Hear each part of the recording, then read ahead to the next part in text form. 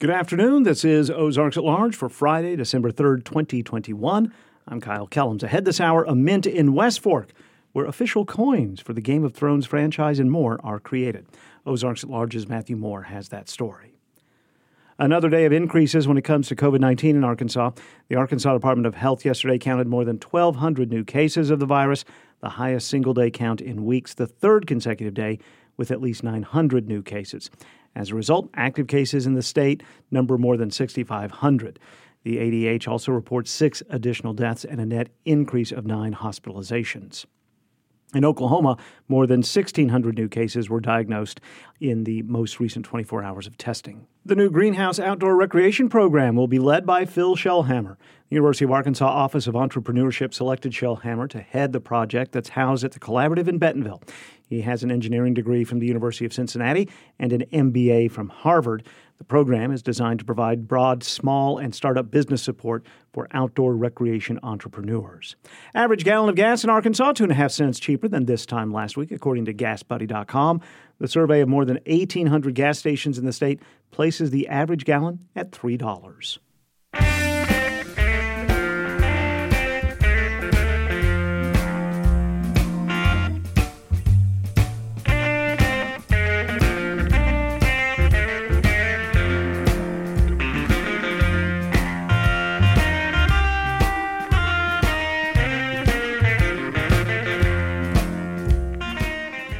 This is Ozarks at Large. With me on the phone from his office in Fort Smith is Michael Tilley with Talk Business and Politics. It's been a couple of weeks since we talked, Michael. Welcome back.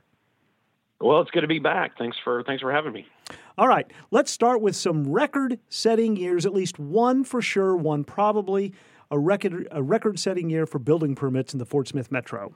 Yeah, again, and we talked about this coming out of a pandemic, who would think, but through the end of November, the building permit values in Fort Smith, Greenwood, and Van Buren, the 3 cities we look at, totaled $301 million, just a little over $301 million. That's up almost 22% compared to the same period last year. And it also beats the record. There was a record set last year during a pandemic year of $264.7 million, almost $265 million. So we've already blown past that with another month to go. So, it's just, again, we've talked about it, a function of demand, a function of low interest rates. And I think there was some kind of a little bit of slowdown there in March of 2020 for a few months, people just trying to figure out what was going to happen. And some of that demand is coming back into the system. In Fort Smith through November, the city's building permit values are $257 million. That's up almost 18%. Compared to the previous year. In Van Buren, their permit values are up almost 34, or their permit values year to date are 34 million, almost 34 million. That's up 67% compared to the same period in 2020. And in Greenwood, their permit value is almost 10 million through November, and that's up 15%. So healthy increases in all of the cities. The only caveat, and it's not a major caveat, Kyle, I'd put on this, is some of these values could be driven higher because of construction cost, or some construction costs, not all, but, we've been told anecdotally concrete, lumber, obviously, some metals, steel, the value of those are higher. So some of this increase could be reflected in that, where maybe last year that $200,000 project, now it's $225,000 for the same project because of the increased cost. And I'm just using numbers. So some of that increase could be attributed to that. But when you have, I think, over a 22% increase, or a close to 22% increase through November with the month left, I think that clearly shows significantly more activity and not just a function of higher costs. And what surprises me is because there have been supply chain challenges. I know people getting their houses painted. Sometimes there's been delay because paint is one of those products that has been stalled for a bit. But even with supply chain challenges, it's a record year. Yep, it's a record year. And keep in mind, though, the one thing that I always have to keep in mind, and maybe I don't stress this enough, is that, these are projects that are permitted in a certain month. They're not necessarily completed in that month. So to your point, it could be that these projects, I may permit it in October, and typically I might finish it if it's a commercial project, 9 months later. But because of the supply chain challenge, that 9-month project could be an 11-month or 12-month project. We're seeing that, in fact, with the Peak Center that's being built, the Fort Smith School District building that in Fort Smith, because they had some folks who probably shouldn't have been managing that construction process early on, didn't take good advice and do take more action to fix the roof. They're having to work on fixing the roof now, which has delayed the project because they can't get the materials in. If they had ordered those when the problem was first raised, they'd have the materials in. But so that's an example of what you're talking about supply chain. And yeah, it can delay projects, both residential and commercial. All right, so that record's already set. Looks like we're going to have a record year for hospitality tax revenue. This really kind of surprises me because we didn't have vaccines at the beginning of this year. No, it is surprising. I think kind of the thing I'm most surprised about, Van Buren, the Van Buren hospitality tax, they have a 1% for lodging and a 1% for prepared food tax.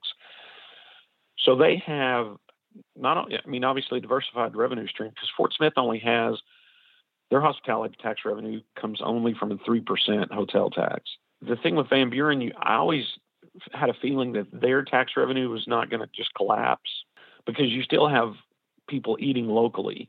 You don't have to depend on tourism for that as much. Whereas if you're just depending on a hotel tax, it's a far fewer number of folks that live there are going to be using your hotels than will be eating in your restaurants, even if it's takeout or curbside for a restaurant. So, indeed, Van Buren didn't collapse as much in 2020. But so far, through the first 9 months of this year, Van Buren tax revenue is $555,000, and that's well ahead of what was $462,000 roughly during the same period of last year. In Fort Smith, their revenue is through September is $723,000.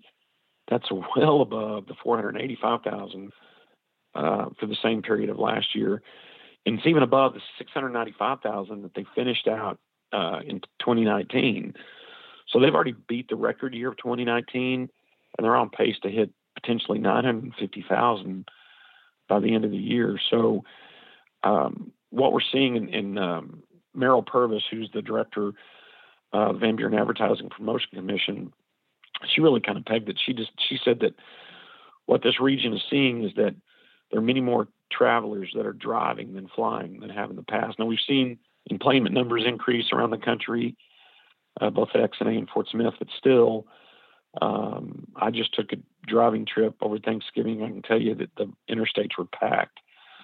So I think the Fort Smith region, Fort Smith and Van Buren, are benefiting now from the fact that more people are driving to their destinations than flying.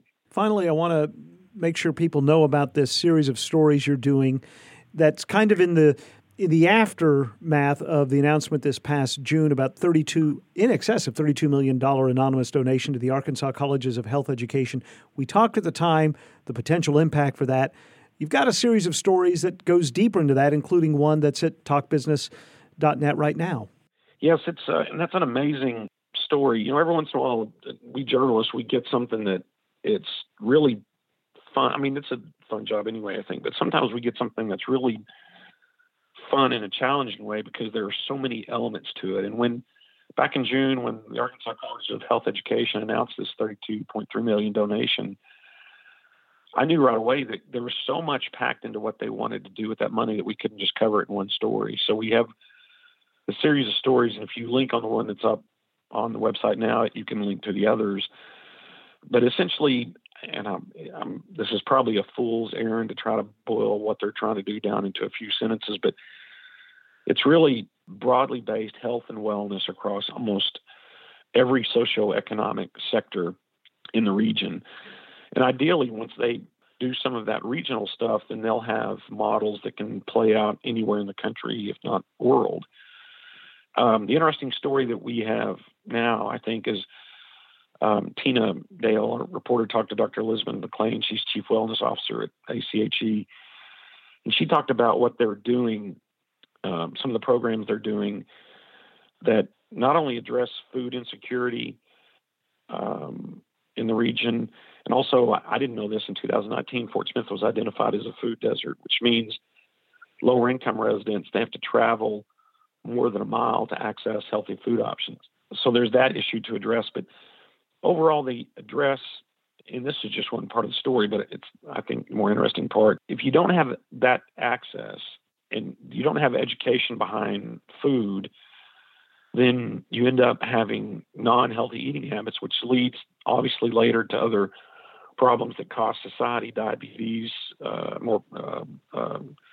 obesity, on and on, high blood pressure. So if you can address those early on and provide food education and help people establish healthy eating habits and healthy eating routines, you can significantly, especially if you catch people at a younger age, significantly change their outcomes and the health outcomes for a region. So that's what they're doing. There's a lot more detail in the story. And so I would encourage folks that are interested in that to read that. And we hope to have more reporting on this in the next several months. You know, I think you and I have talked about this before, but the first time I ever talked to Kyle Parker years ago when the ACHE was just kind of getting going, and I was impressed with him, and he had these sort of grand ideas of how this could make a difference in Arkansas and the region. And by gosh, Michael, a lot of it is apparently on track.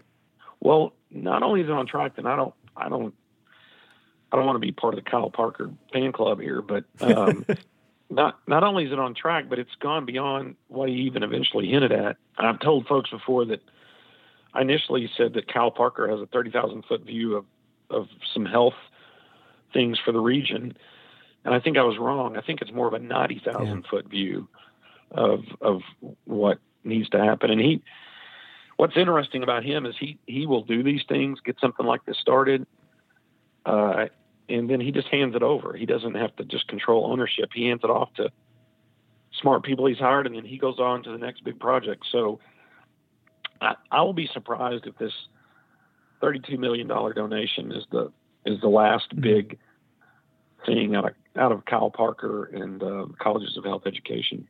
Kyle Parker, of course, the president and CEO of the ACHE. Michael Tilley is with Talk Business and Politics, joins us most Fridays. Michael, thank you so much for your time. You're welcome, sir. Always a pleasure. Walton Arts Center presents a special holiday concert by Asleep at the Wheel, Wednesday, December 8th at 7 p.m. Celebrating their 50th anniversary, Asleep at the Wheel is a 10-time Grammy Award winner with frontman Ray Benson. Hits include On Route 66, Choo Choo Chaboogie, and more. WaltonArtsCenter.org or 443-5600 for tickets.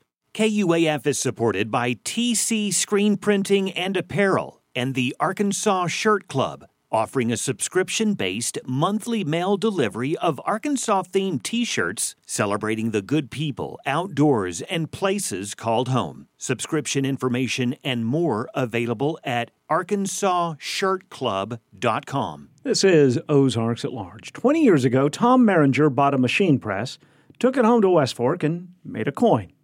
That hobby turned into a partnership with one of the world's most renowned fantasy authors, and now his family runs and operates their very own mint.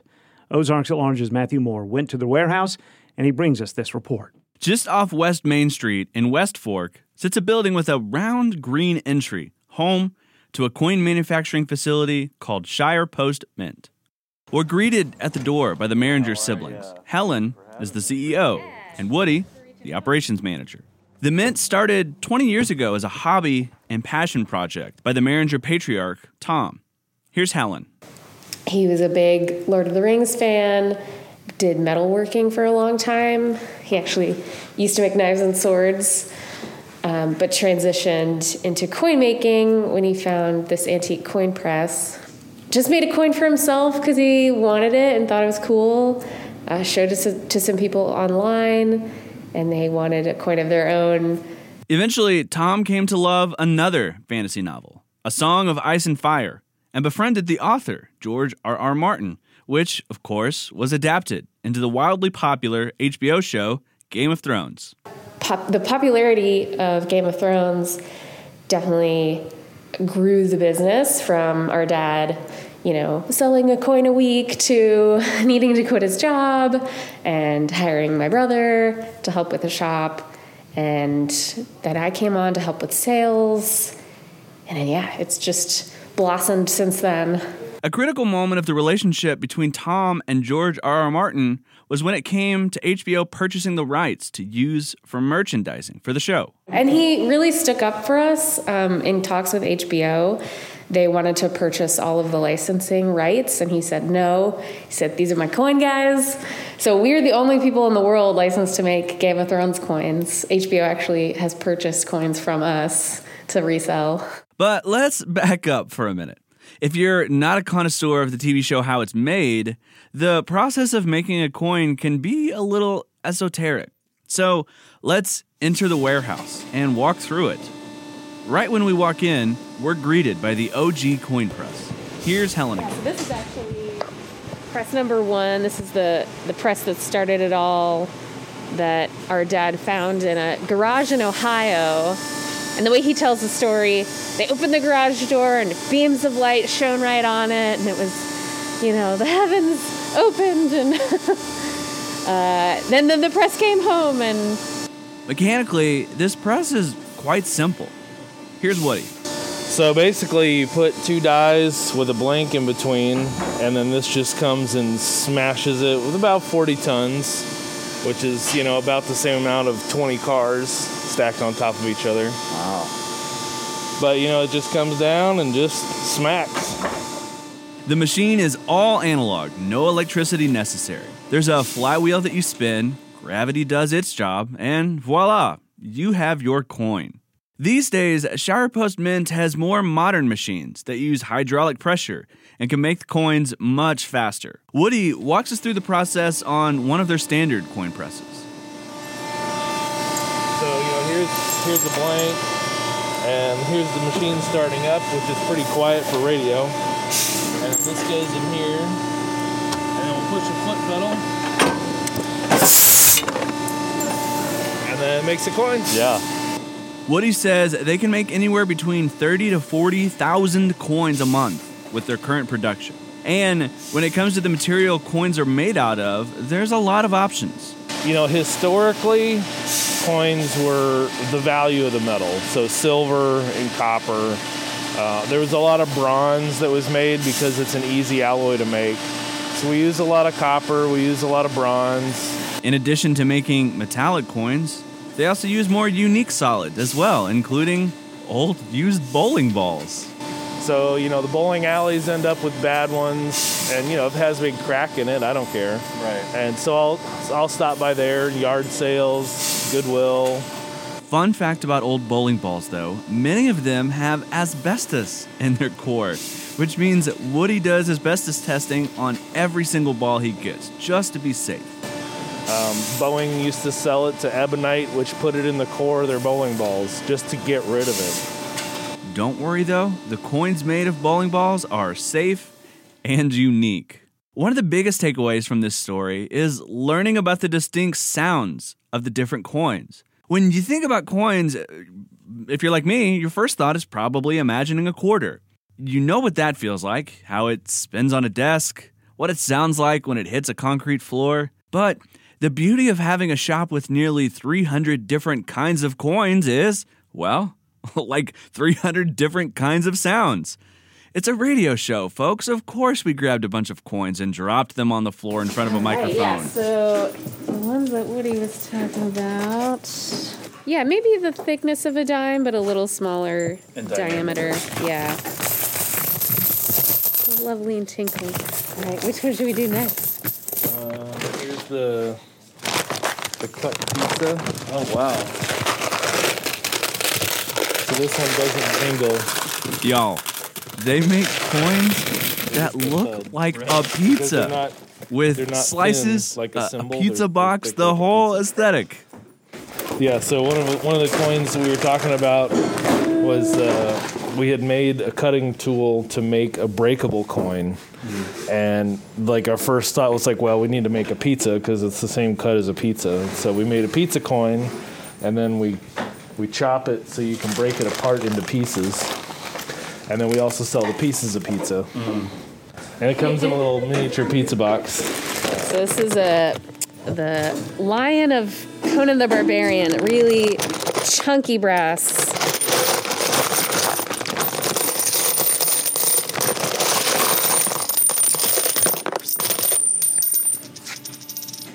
They ring out pretty good too, like when they hit the concrete floor. Yeah. And part of that's the shape of this. It has a real thick rim but a thin center, and so it can just vibrate better. Right. And so normally a thick coin doesn't vibrate and ring, but you can drop this one or flip it, and it sounds real nice. My personal favorite of the coins was what they call a worry coin. So one side is a laser engraved 3D geometrical pattern that has a good grip. On the other side is just a hammered smooth surface. And so, people have these just carry around in their pocket and just kind of have it to rub every once in a while. I need one of these. The people at Shire Post Mint do it all, from the engraving, the production, the packaging. Lots of thought and care goes into creating the perfect coin for you. Whether it's Jareth's face from Labyrinth or a piece of pizza. It's real minor details, but we try to make them all happen. For Ozarks at Large, I'm Matthew Moore. You can share any story or interview you hear on our program. We have links at ozarksatlarge.com that let you send any piece of our show through email or social media. Patti LuPone is back on Broadway in Stephen Sondheim's company. You're welcome to the show, but for the love of LuPone, would you put down your phone? What's the problem with putting everything down for 2 hours? Giving yourself over to the event. That conversation, plus the latest on the House Committee's investigation into the January 6th attack on the Capitol, and all the news Saturday on Weekend Edition from NPR News. Weekend Edition, tomorrow morning from 7 to 9 on KUAF. You can listen to KUAF anytime, anywhere with the KUAF app. This is Ozarks at Large.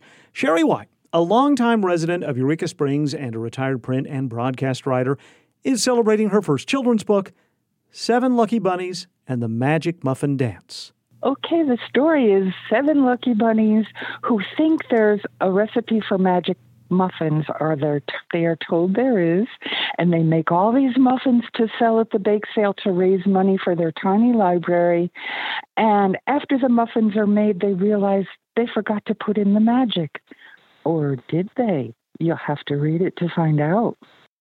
Illustrated by Fayetteville artist Christina Smith, White says the book is the product of myriad magical encounters. It also contains a recipe for magic muffins, as well as a CD of 2 children's songs composed and performed by the late Christy Simpson. Well, they dance in a circle and they dance in a square. They dance with all 4 feet in the air. They dance in a line and they dance in a heap. They dance with all their hearts and then they fall. White says all proceeds from production and sales of her self-published book will be donated to help fund construction of a new public library in Berryville. She'll be signing copies of 7 Lucky Bunnies and the Magic Muffin Dance tomorrow in Eureka Springs. Yes, the Storymaker Book Fair, the Writers' Colony at Derry Hollow is hosting it at the Eureka Springs Community Center, and it's on Saturday, December 4th from 10 to 2, and we will have the Magic Muffin, maybe some magic muffins, but for sure we will have the books there, along with 10 other local artists, writers, and their books. Other authors on hand include John Tuhawks, Woody Barlow, Leanne Crisp, Sean Fitzgibbon, Peggy Perry Hill, Keith Scale, Zeke Taylor, and Charles Templeton. 7 Lucky Bunnies and the Magic Muffin Dance is also available for order online from the Berryville Public Library and at the back porch on the Berryville Square.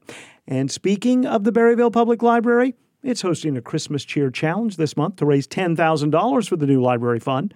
2 Secret Santas are matching $1 for every good deed done or holiday movie watched. 7 lucky bunnies, 7 lucky bunnies, 7 lucky bunnies, 7 lucky bunnies, 7 lucky bunnies doing. This is Ozarks at Large.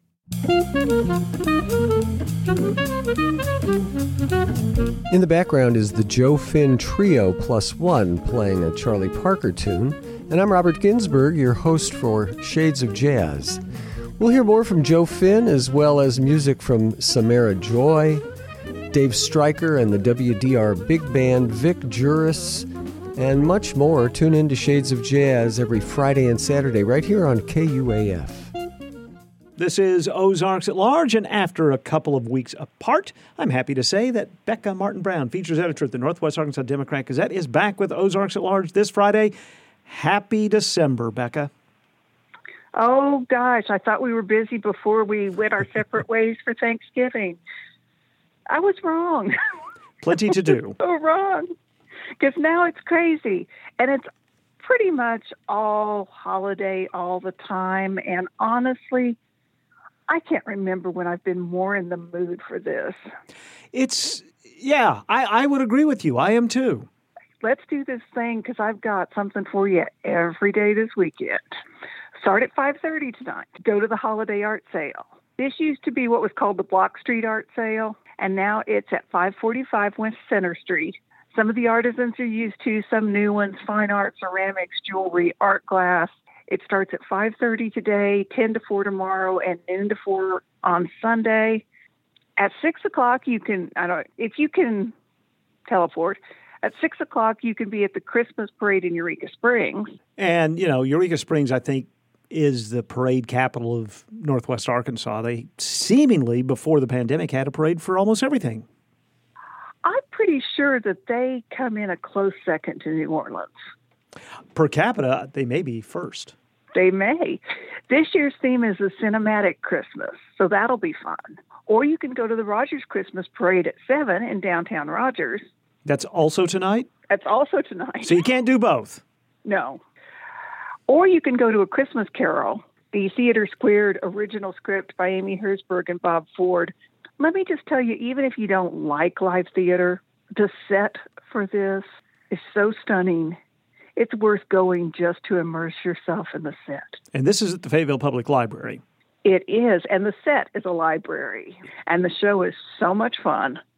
And it's at 7 o'clock Tuesday through Saturday and 2 o'clock on Saturday and Sunday, starting today through December 26th. Tickets start at $10, and it's in the big, shiny new event center at the Fayetteville Public Library. Or you can go to the Walton Arts Center and see Charlie and the Chocolate Factory. 8 o'clock today, 2 and 8 tomorrow, 2 on Sunday. Tickets start at $41. And then it's Saturday. Doors open at 8 a.m. at the Highlands United Methodist Church in Bella Vista for their annual cookie walk back after a pandemic-forced absence last year. They have people that make like 10,000 homemade cookies. You pay $12 for a container, and you may have all the cookies you can put into that container. Now, they're going to do it in small increments of people, so there's not 40 people trying to snag cookies at the same time. Sure. But it raises funds for their local ministries to women and children, and they'll also have soup to go, and they'll have a coffee shop, and they'll have a Christmas gift shop. And they're very nice ladies at the Highlands United Methodist Church. $12 per container of cookies. The best recommendation I heard was, when you get home, take them out of the container or they become one big cookie. Right. Rogers Historical Museum is hosting their holiday open house from 10 to 4 tomorrow. The theme is a patriotic Christmas, and there will be tours of the Hawkins House. There's a studio open house at Denise and Rich Lanuti's house at 623 East Rock Street in Fayetteville from 10 to 5 tomorrow and Sunday. She makes beautiful glass work. Arkansas Public Theater in Rogers is screening It's a Wonderful Life at 7 o'clock tomorrow night. Tickets start at $10. And Wampa's Wonderland Holiday Market is tomorrow from 10 to 4 up on Mount Sequoia, 150 North Skyline Drive in Fayetteville, with more than a dozen Northwest Arkansas makers, including illustrators and jewelers and knitters and woodworkers, and I see lots of shopping. Yes. And then tomorrow night is the Fort Smith Symphony Christmas Concert. 7 o'clock at the ArcBest Performing Arts Center. Tickets start at $20, and your ticket is good for an after party at the Bakery District afterward. You know what? I still haven't been to the Bakery District. I mean, I'm not traveling much, getting out and doing as many in-person interviews because of, well, but I really got to get there. Right, that thing. Yeah. Apparently it is super cool, and this after-party concept is going over really well for the Fort Smith Symphony. So check that out. And then on Sunday, You can go to a holiday concert at 3 o'clock with the Ozark Bronze Handbell Ensemble at the Fayetteville Public Library. And this, you can do both. Then you can still make it to the Washington County Historical Society holiday event, which includes a sing-along with a choir of living historians and heritage school students from 3 to 5 at Headquarters House Museum in Fayetteville. And then I got to toss in one for midweek. Okay. Asleep at the Wheel is coming to the Walton Arts Center. Right? I mean, they're On fantastic. Wednesday. I had a fun conversation with Ray Benson, who is one of the founders, who remembers playing in Fayetteville at the Swinging Door.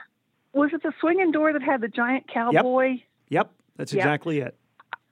I do not remember this, but he remembers playing with bands like Zorro and the Blue Footballs.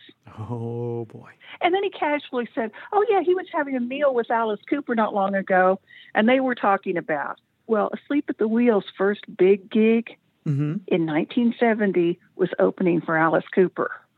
I did not know that. Ha! I've got you on one. Yeah, I did not know that. I have lived my life to know something you didn't know, and there's a little piece of it. That's awesome. They have a new album out called Half 100 Years. And it's so Asked him good. how he felt about that, and he moaned, you know. Yeah.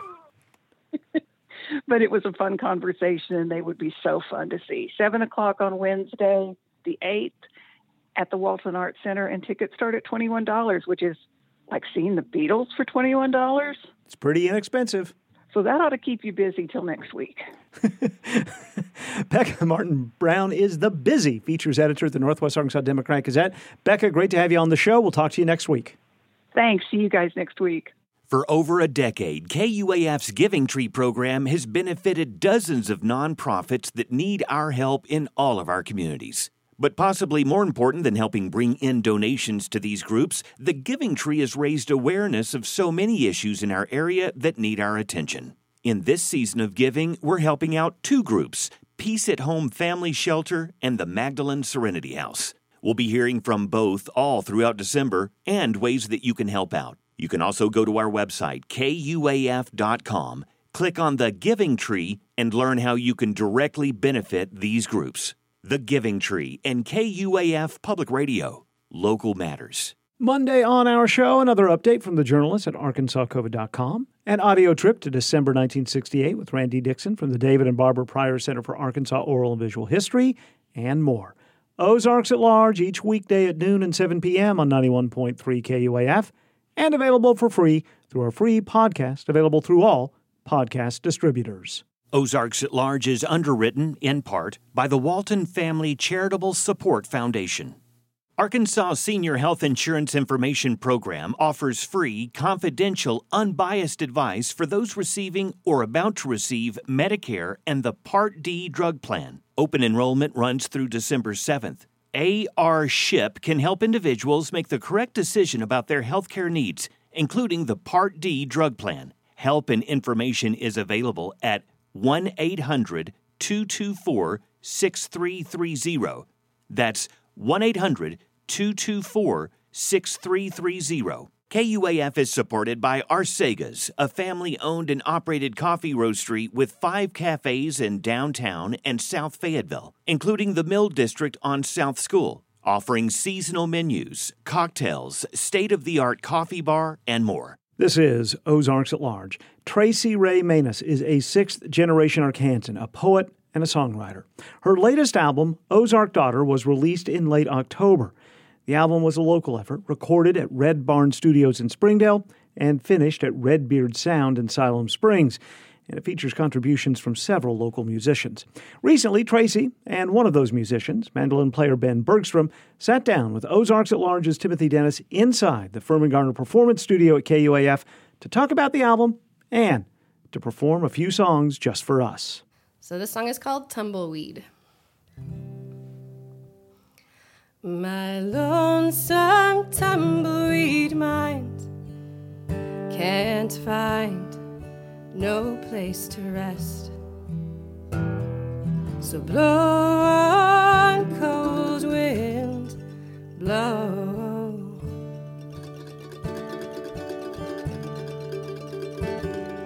A body weak and fills with yearning, and a heart is over heart pressed. Chase me from the trouble I know.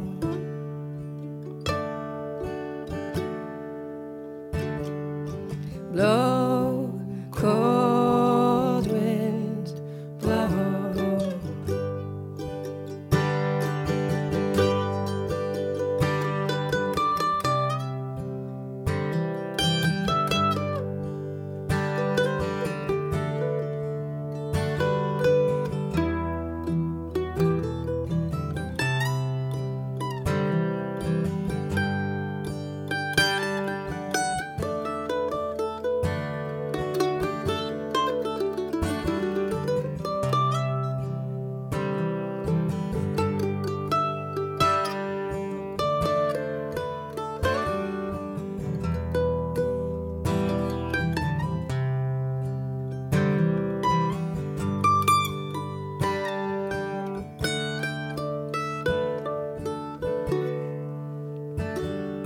Stubborn bramble heart, when you snag, you snag hard.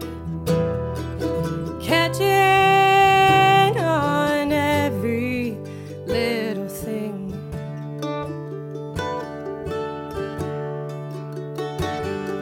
The prairie winds will come howling, and they come with no regard for you or for any living.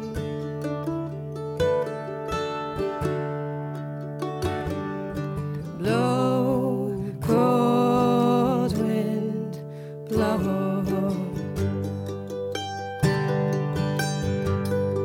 For there ain't nothing you can take, you have not taken. Uprooted, I drift far from my home. And if I am forgotten or forsaken,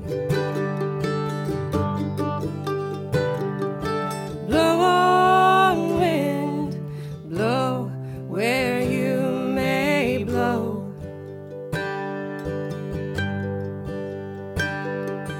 Blow, cold wind, blow.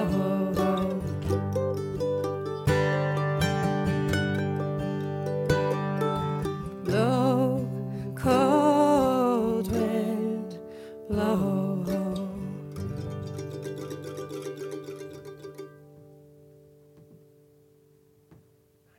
Okay, so let's just jump into this. I guess, Tracy, start from the beginning. How did you first get into playing and writing music? I started writing music in college, so that's when I picked up guitar. I mean, everybody was playing guitar in college, so it just kind of felt like the thing to do. But I love singing, and I've always loved singing since, I think the first time I sang in front of people, I was like 5 years old. So I've always loved singing, but I needed, if I was going to write songs, I needed something. I wasn't a pianist, so I needed a guitar. The first stringed instrument I got, it was a gift from my parents, was a mandolin. And for some reason, I thought the smaller was less intimidating. I don't know why, but... Smaller but more strings. Yes, exactly. So I started writing songs in college. Well, like if you're sitting down to write a song, how do you start versus how do you start with a poem? Well, so first of all, each one comes differently, I find. So if I'm, playing guitar, I just kind of sit down and I start playing, and then I start trying out lyrics over the chords. Mm-hmm. And I just try out lyrics until it works. So it's just, I think there's a lot of trial and error in this. For me, there is.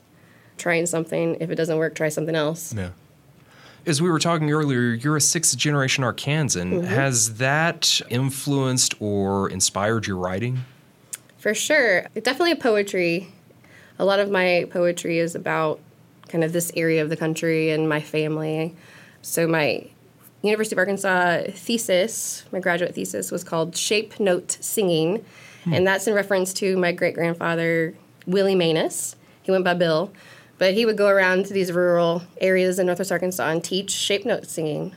So I reference great-grandparents a lot and my grandparents in poetry. With the music, it's kind of more about the sounds I'm going for. I mean, a lot of the sounds I'm going for are kind of like my grandparents' era, I guess, like 1930s, 1940s kind of feel. Mm-hmm.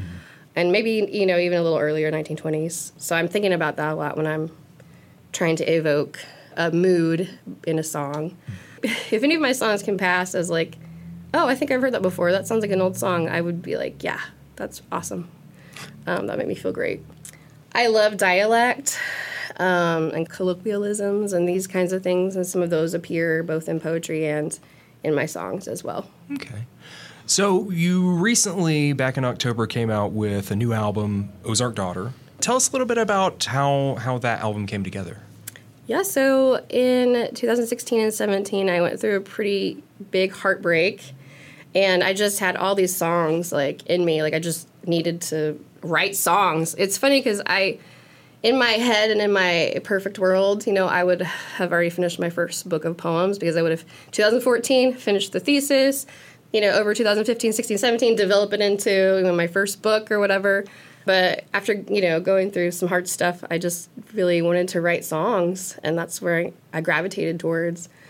And just sort of the old forms, you'll hear on the album some bluesy stuff and some folky stuff and some bluegrassy almost stuff and Appalachian, Ozarky mountain stuff, and I gravitated to those old forms just because it felt right, Yeah. Correct me if I'm wrong, but you'd put out a couple albums before this one, Mm-hmm. right? How was putting this album together different from previous efforts? My first album was Gray Shore, and then I did Elegies, and then in 2006, I released a 5-song EP.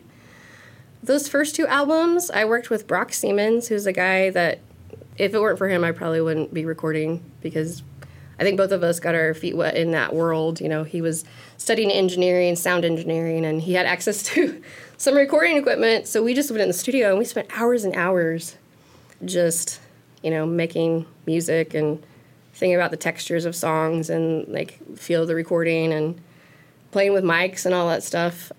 I had a very luxurious beginning of recording. I was like, it's all the time in the world. It doesn't matter, And then the 5-song EP, 58 Transstar Deluxe, that was released in 2006, we recorded in one day, just live. And that was a lot. Actually, that day was a long day, but it was really good. And it worked, and I'm happy with it. And then this album, so Ozark Daughter, 2021... It's time. The time has come. It's time for some new music. But we worked with Jason Miller at Red Barn Studio in Springdale. He's great. And so originally we had conceived of it as sort of a trio, just myself, Ben on mandolin and vocals, and then David Farley on dobro. That's how we had practiced. And I knew that had to be the core of it. For whatever reason, just had to be the 3 of us. And then we went to the studio and we actually recorded all of that live, playing instruments and singing at the same time. And then we listened back to it and sort of decided, okay, maybe we add some things. So it actually felt a little bit backwards, got it kind of inverted a little bit there, but I'm really happy with how it turned out. I think COVID definitely, nobody wants to talk about COVID anymore, but it definitely set us back. So I received the Artist 360 grant in 2019 and was hoping to release the record in 2020, record it and release it. But then COVID happened, as we all know, and so 2020 was a wash. Nothing happened. I don't think there was any recording, and so we had to pick it back up in 2021. Despite that, I feel like it's pretty cohesive. It feels to me like it all took place within the same amount of time.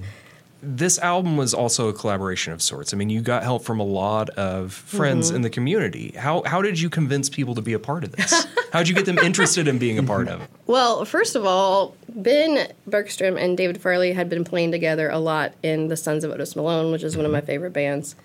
So they already had this synergy happening and this way of relating musically to each other that was really special. And so I was just like, if I can tap into that, then my album's going to be awesome.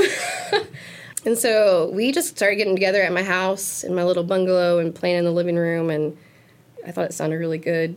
They just added so much to the songs. So the songs themselves are really quite simple, which is mostly intentional.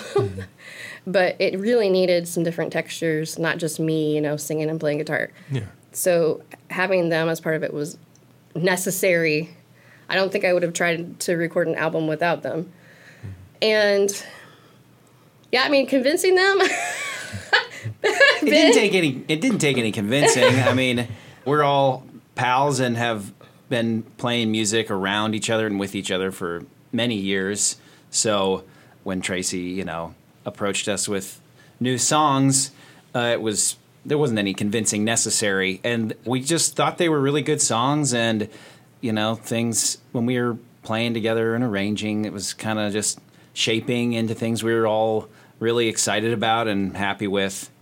So it was just really fun to be a part of it. I mean, a couple of these songs we'd sort of played either in living rooms or in other scenarios, like all the way back to, 2011, 13, that kind Greyhound of thing. Bus, so specifically. That's some the oldest. some stuff that, I don't know, we already had some history with and some good vibes. So, yeah. Mm-hmm.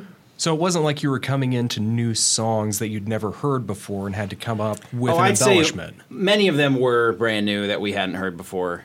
We were just as pleased with those as the ones we were familiar with. Yeah.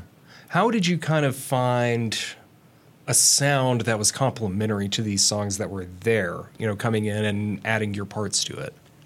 Yeah, that's the magic of music. And with folk music, like Tracy was saying, there's simple structures that you work within.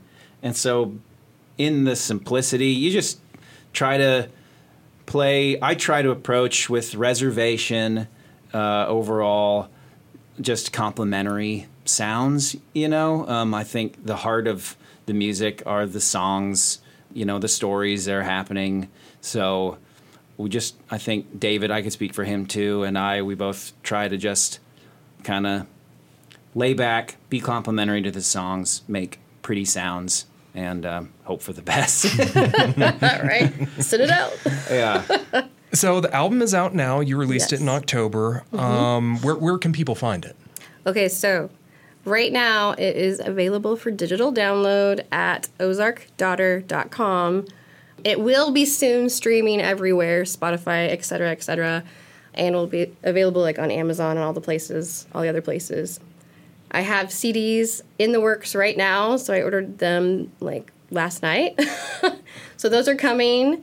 And then I would like to cut some vinyl as well. I'll probably do a really small run of vinyl, but that's been a dream of mine, is to have my own vinyl record. So I think I'm going to have to do it. Well, it feels different to hold the music in your hand if it's a vinyl rather than a CD or anything else. For sure. It does feel substantial. I think you said that earlier. It feels really substantial. All right. Well, Tracy, Ben, thank you so much for spending some time with us today. Oh, Tim, thanks very much. Of course. Yeah, it's been a pleasure. Swing me high, swing me low. Tell me what is that you see when you turn those brown eyes on me. There are things a man cannot know, and sorrows a woman don't show. Swing me high, swing me low. Never cared less where I go. Only lead me on this dance floor tonight.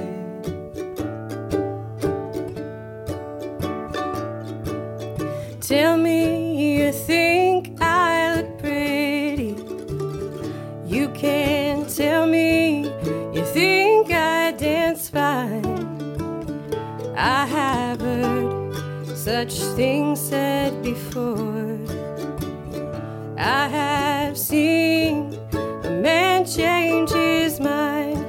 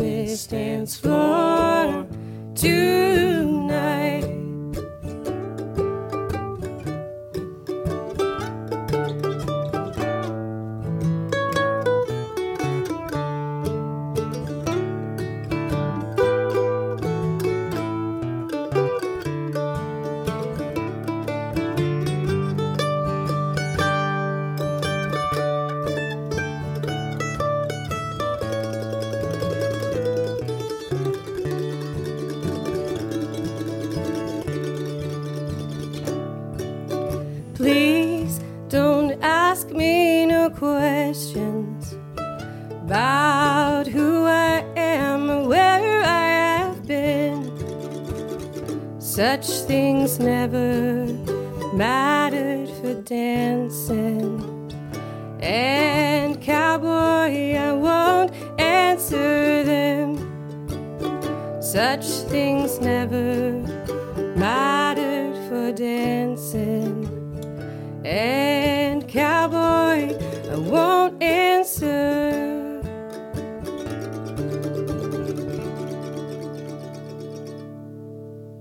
That was Tracy Ray Manus, vocals and guitar, and Ben Bergstrom, vocals and mandolin. The new album, Ozark Daughter, out now. You can find it and more about Tracy and her music at ozarkdaughter.com. While they were in the studio, they also performed another song. We'll hear that Sunday morning on Weekend Ozarks at Large. That's Sunday morning at 9 on KUAF. Theater Squared presents Marie and Rosetta, a celebration of gospel, rhythm, blues, and rock. Sister Rosetta Tharp, an Arkansas native, is at her first rehearsal with a young protege, Marie Knight, preparing for the tour that would establish them as one of the great duos in music history. On stage and streaming through December 12th, 777-7477 or theater2.org for tickets and information. Aurora, Arkansas' statewide organ and tissue recovery and registry agency, is a lifeline for the 100,000-plus Americans and 300-plus Arkansans waiting for an organ transplant. The simple act of registering to become an organ and tissue donor is available at the DMV, online at aurora.org, and on smartphone health apps. ARORA.org for more information. It's time for the annual KUAF and Friends Holiday Giveaway, your chance to win a gift from one of many generous KUAF underwriters. Participants include Pack Rat Outdoor Center, Community Creative Center, Westwood Gardens, and more. Winners announced on Friday, December 10th during the noon edition of Ozarks at Large. Details and registration available at KUAF.com. This is KUAF 91.3, Fayetteville, Fort Smith, Bentonville, and Lavaca. Ozarks at Large is a production of KUAF. KUAF is a listener-supported service of the School of Journalism and Strategic Media at the University of Arkansas. Today's show, produced by Timothy Dennis. Contributors today included Timothy Dennis, Matthew Moore, Michael Tilley, and Becca Martin Brown. Ozarks at Large's Jacqueline Froelich provided the information and sound about the 7 Lucky Bunnies book by Sherry White. We'll be back with you Sunday morning at 9 for Weekend Ozarks at Large, and we'll start a new week of daily shows Monday at noon on KUAF. Don't forget, we're available as a podcast. Subscriptions, downloads free through any major podcast distributor. From the Anthony and Susan Hoy News Studio at the Carver Center for Public Radio in downtown Fayetteville, I'm Kyle Kellums. Please take care of yourself. Have a safe weekend. We'll talk again soon.